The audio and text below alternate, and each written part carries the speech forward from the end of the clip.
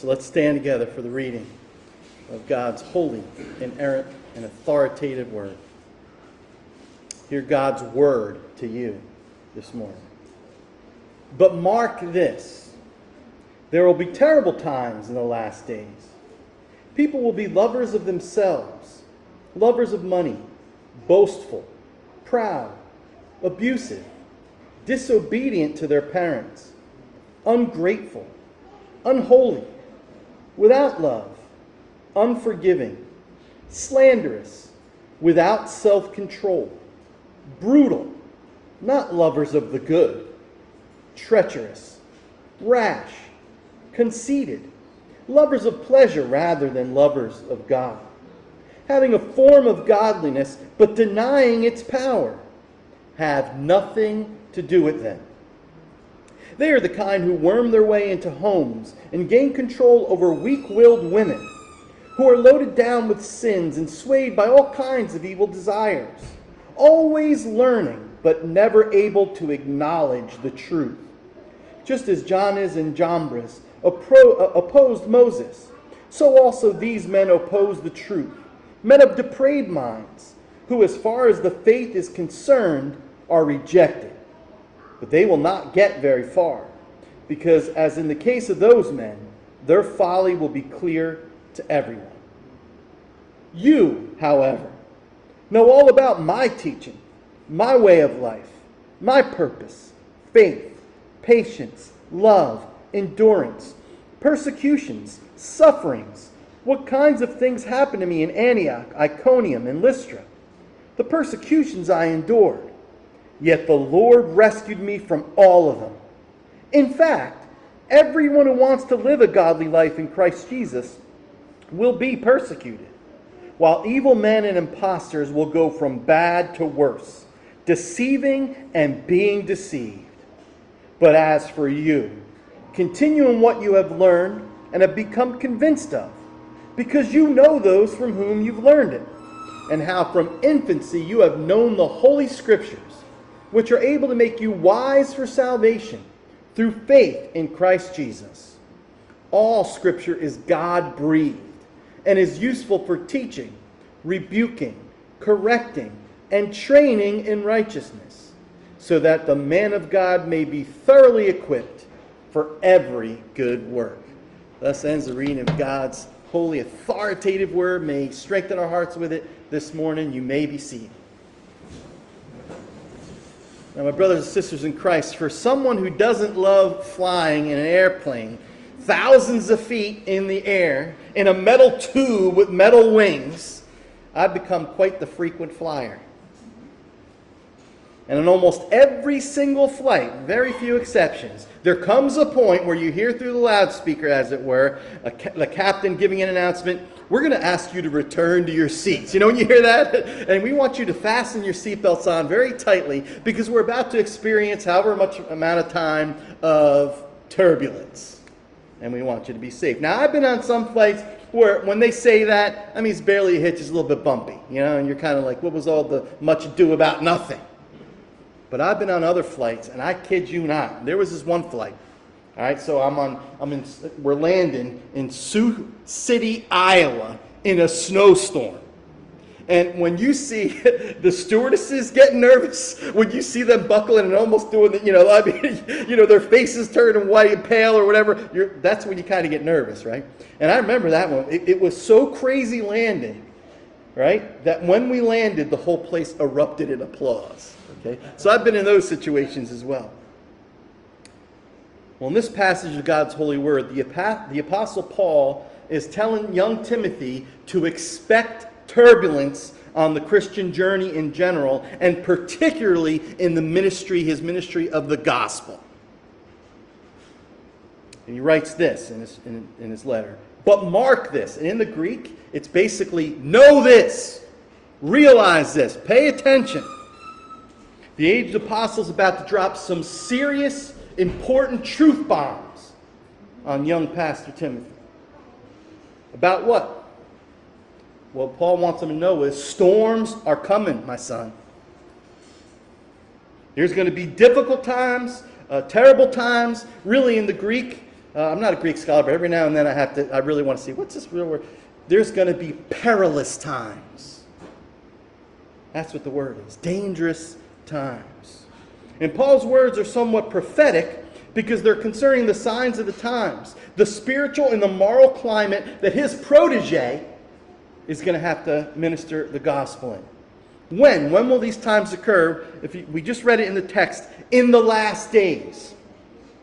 Now some folks misinterpret that and they think this means only right before Jesus comes. Now it certainly is going to get more and more intense the closer we get to Christ's second coming, and it's really going to come to a head then. I'm a firm believer in that. The Bible teaches that everywhere.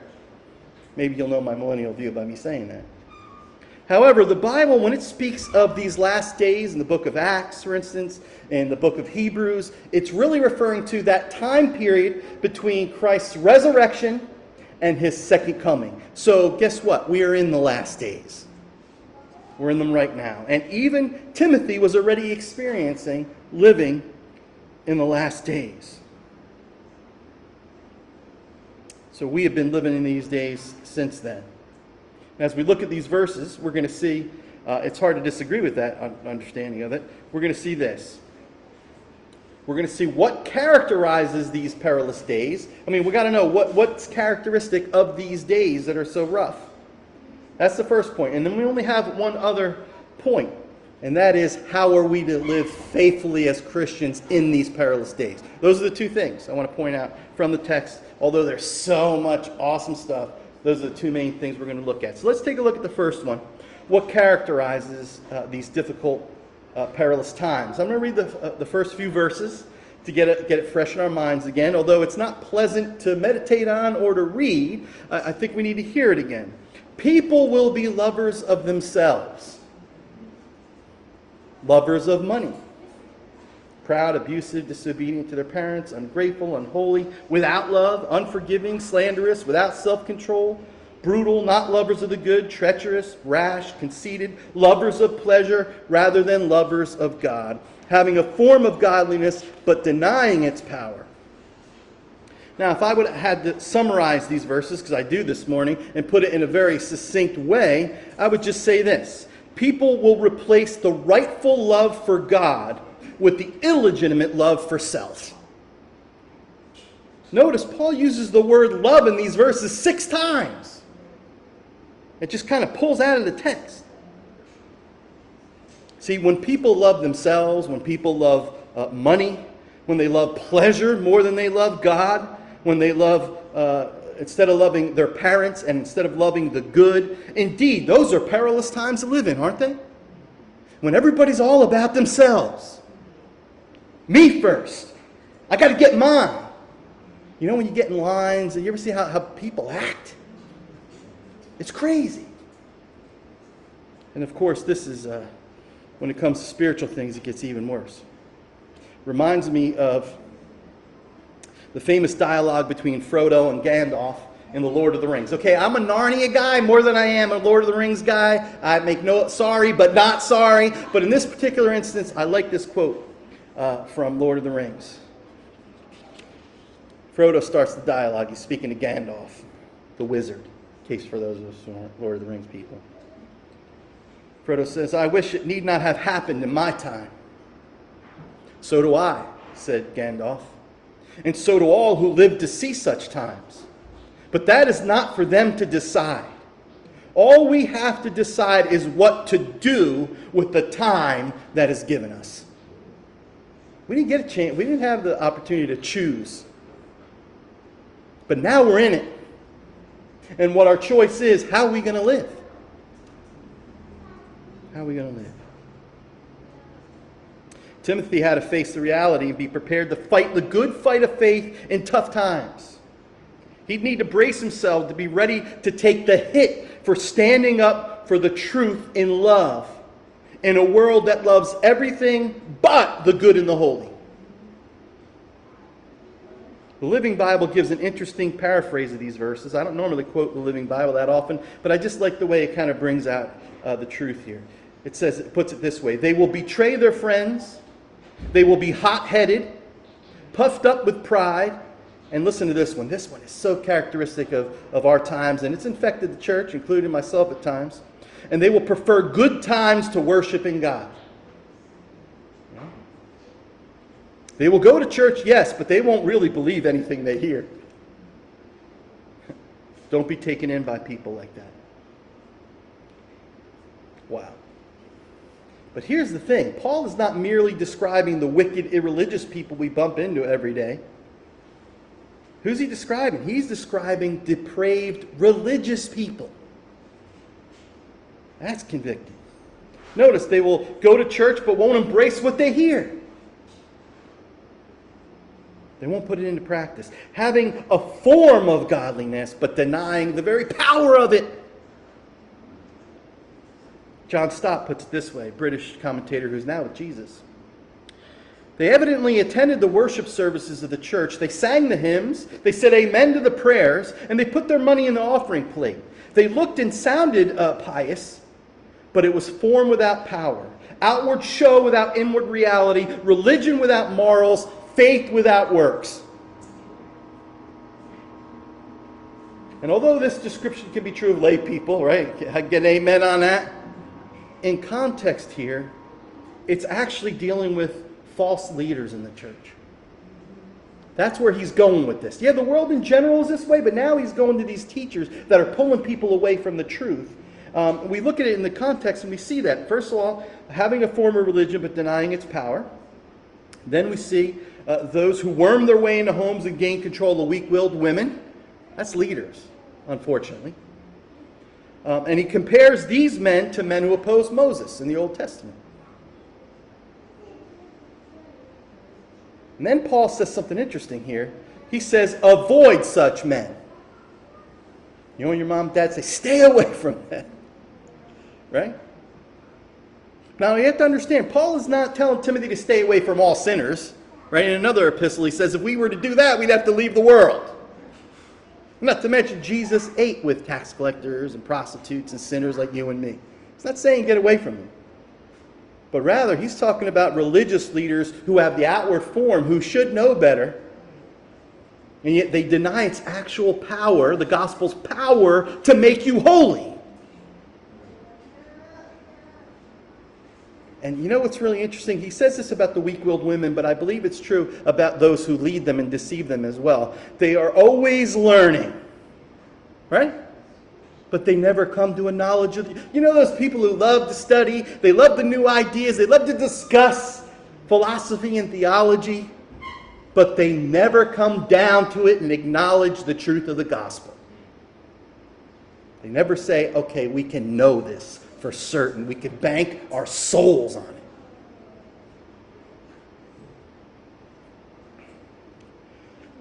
I think the interesting thing here, and it was really helpful to me as a pastor, and it should be helpful to you as even a lay person here, is sometimes arguing with people like this and interacting with them is literally a waste of your God-given time. And Paul is saying it right here in the text. He says, don't worry about them. Their folly's going to be seen. Sooner or later, it's going to come out in the wash that they're out for who? Number one, themselves. They're not serving God. They're not loving on you. They're not sacrificing for you. They're not giving you stuff away for you. Instead, they're taking. They want to control you. It's like cults. They want to be in your business. They're not in the business of laying down their lives. And then Paul gives the example of Jannes and Jambres who opposed Moses. And then notice what he says about them. As far as the faith is concerned, they are rejected. See, leaders like this are accepted by the world because they know what the fads are. They keep in keeping with the fads. They're cool. They're slick. They speak the language of the world. But when it comes to the truth, remember, Jesus is the way, the truth, and the life. They are rejected.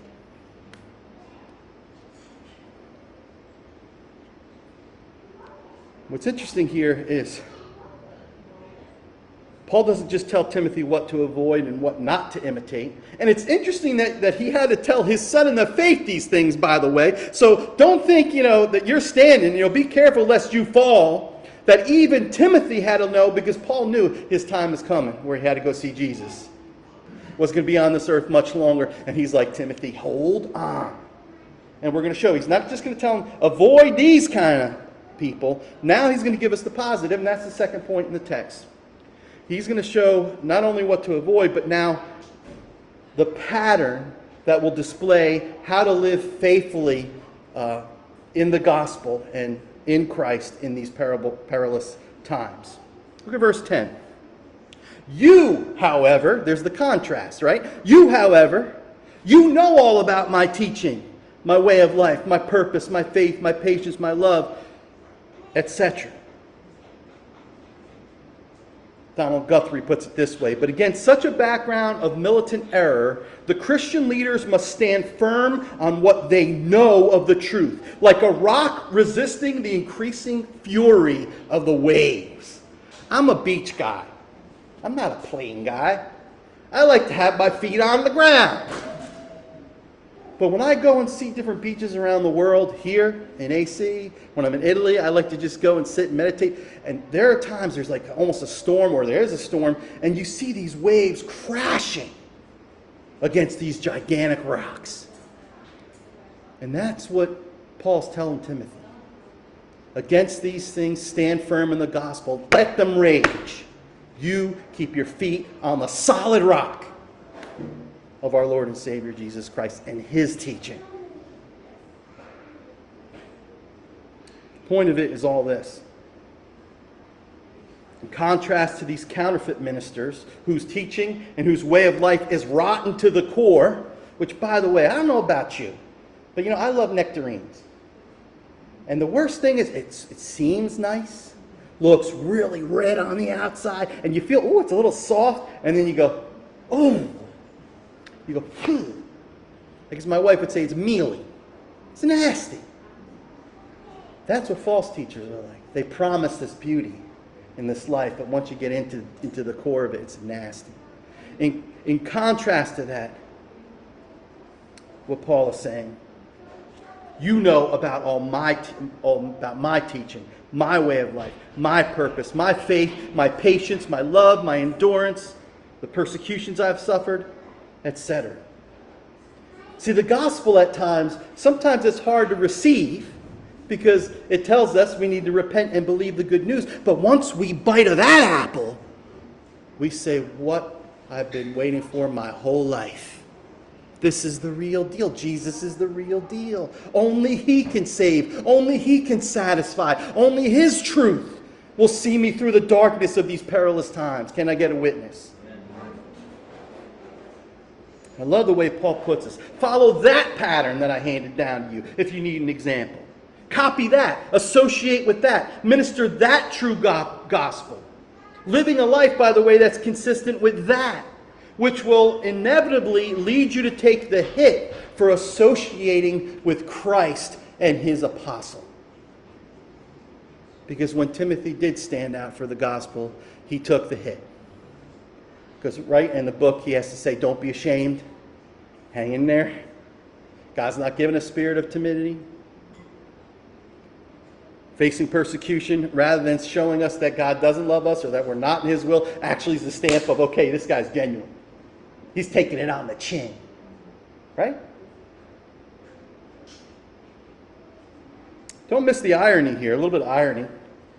Those who take the easy, broad road, by giving into their depraved minds, they're rejected by the truth, whereas those who follow the same purpose as the Apostle Paul, his gospel teaching and his gospel living of faith, patience, love, and endurance, will experience the mark of acceptance of the truth. And the mark, there are many marks, but the primary mark that you're on the right track is that you will be persecuted. Because notice what he says in this text. All who desire to live a godly life in Christ Jesus may get persecuted, right? No. Thank God, I see some heads shaking. Will experience persecution. So go ahead, let the counterfeits have their smooth sailing worldly success for a season. Let them receive the just deserts for their deceptive, sinful message and method. And notice, here's what's going to happen to them, okay? There's going to be progress. I want you to see something. There's going to be progress in their lives. But notice what their progress is. They will go from bad to worse. Deceiving and being deceived. That's their reward, is that they're going to be completely duped. Where they won't even know what's up and down anymore. They're going to believe their own lies. Now, I always tell my age when I quote from Psalms, because I'm like, my wife says I'm stuck in the 80s, but I got to be honest, I really like the 70s. And I like the 80s too, but the 80s kind of started getting away from the really rocking stuff. But anyway, this might have been like 69. I don't know. All Along the Watchtower. Ever hear of it? By Jimi Hendrix didn't write it, but he made it. Rip it. There's this one, I think it was Bob Dylan. Bob Dylan actually wrote it. But I like Jimmy's version. But there's that one verse, man, that always gets me. No reason to get excited. The thief, he kindly spoke. There are many here among us who feel that life is but a joke. And you and I, we've been through that. And this is not our fate. So let us stop talking falsely now. The hour is getting late. And there's a ripping guitar solo. But anyway, the point is, it's very emotional. It comes to a climax. But I love that line, but you and I, we've been through that. Right? If we've come to know Christ, we know our pre-Christian life. We've been through that. And we know that's not our fate.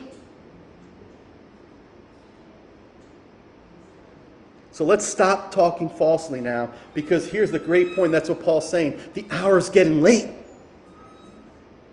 He's coming. And there's going to be a day, there's not going to be a time to turn and get it straight. And put our faith in Christ and show it by living for Him. Deceiving and being deceived is not our fate as true believers in Christ. We have a different way that goes into a different destiny, praise the Lord, because of His death and His resurrection. Walking the true path of faith, love, and perseverance in Christ will bring persecution. But I almost missed this. I was going to almost skip over this, but I feel like I really can't. I want you to see the encouragement Paul gives to his son in the faith found in verse 11. Paul says, you know about the persecutions I endured, but then he says this, yet the Lord rescued me from all of them. Sorry, I get excited about this stuff. It makes me want to say, won't He do it, church? You know, that's why I picked that song this morning. We've come this far by faith. Leaning with all our weight, not on ourselves, but on the Lord. Trust in what? In His holy word, which, by the way, is God-breathed and inerrant, without error. He's never failed me yet.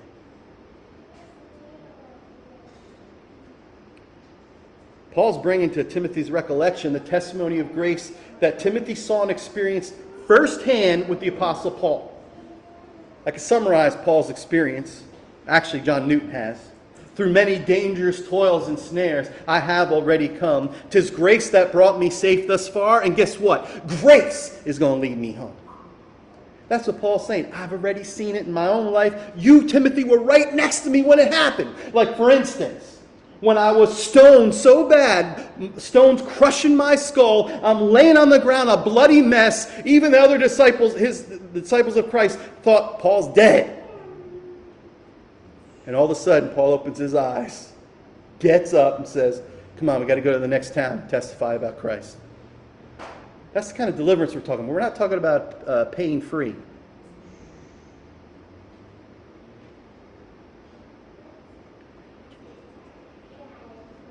He's never failed me yet. And Timothy, He won't fail you. You got to trust Him. You got to go His way.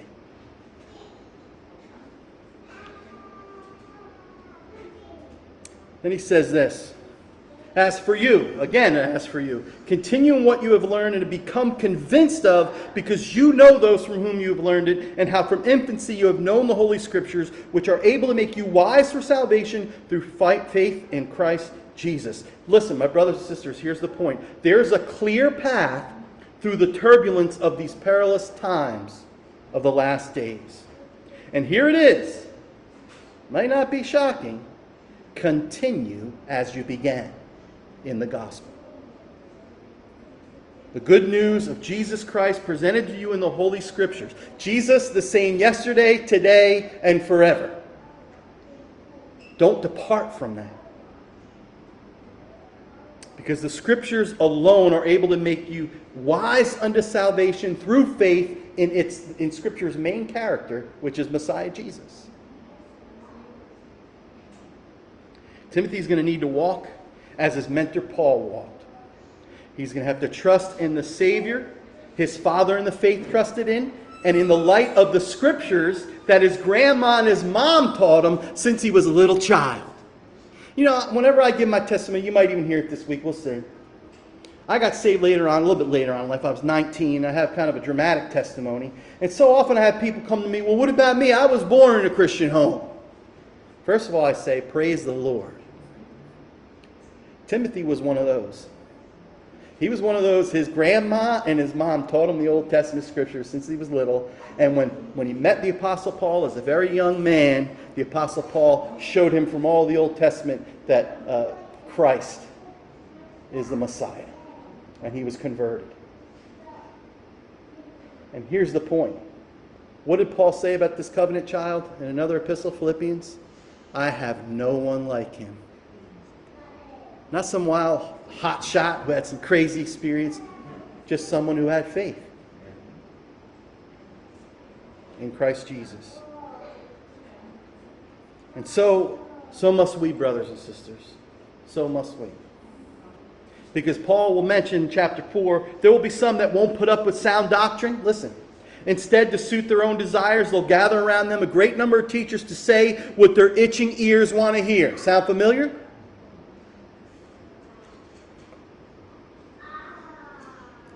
And he says instead, you need to follow the teaching of those who expound the true word of God, the Scriptures.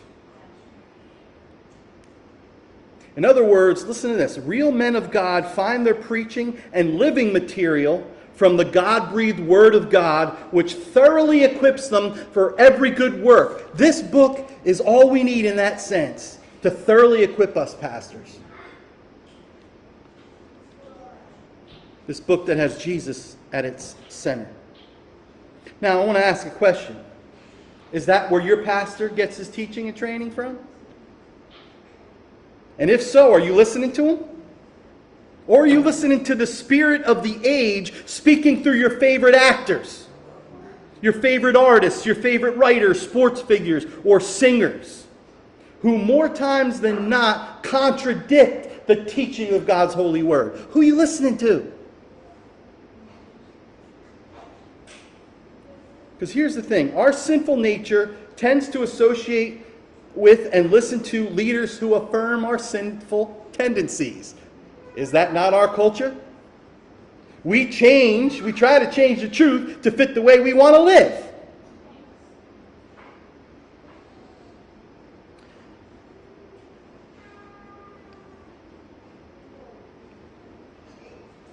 We need true godly men of God, men of the Word, men of the book, who are willing to tell us the truth in love, even when it contradicts our lifestyle.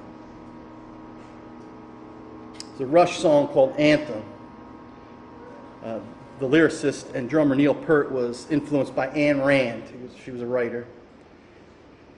Listen to these words. I used to sing them all the time as a teen. Live for yourself. There's no one else more worth living for. Is that not the message of the world? And the false teachers. In contrast, the true man of God will tell you what you need to hear, and that will ultimately lead to your eternal blessing if you hear him and heed him by faith. And notice, we're almost done here, but I want to mention this. Notice that Paul says, first of all, he tells us about what Scripture is. It's God-breathed. I mentioned that earlier. But notice the real stress here in the passage is the usefulness of Scripture and the sufficiency.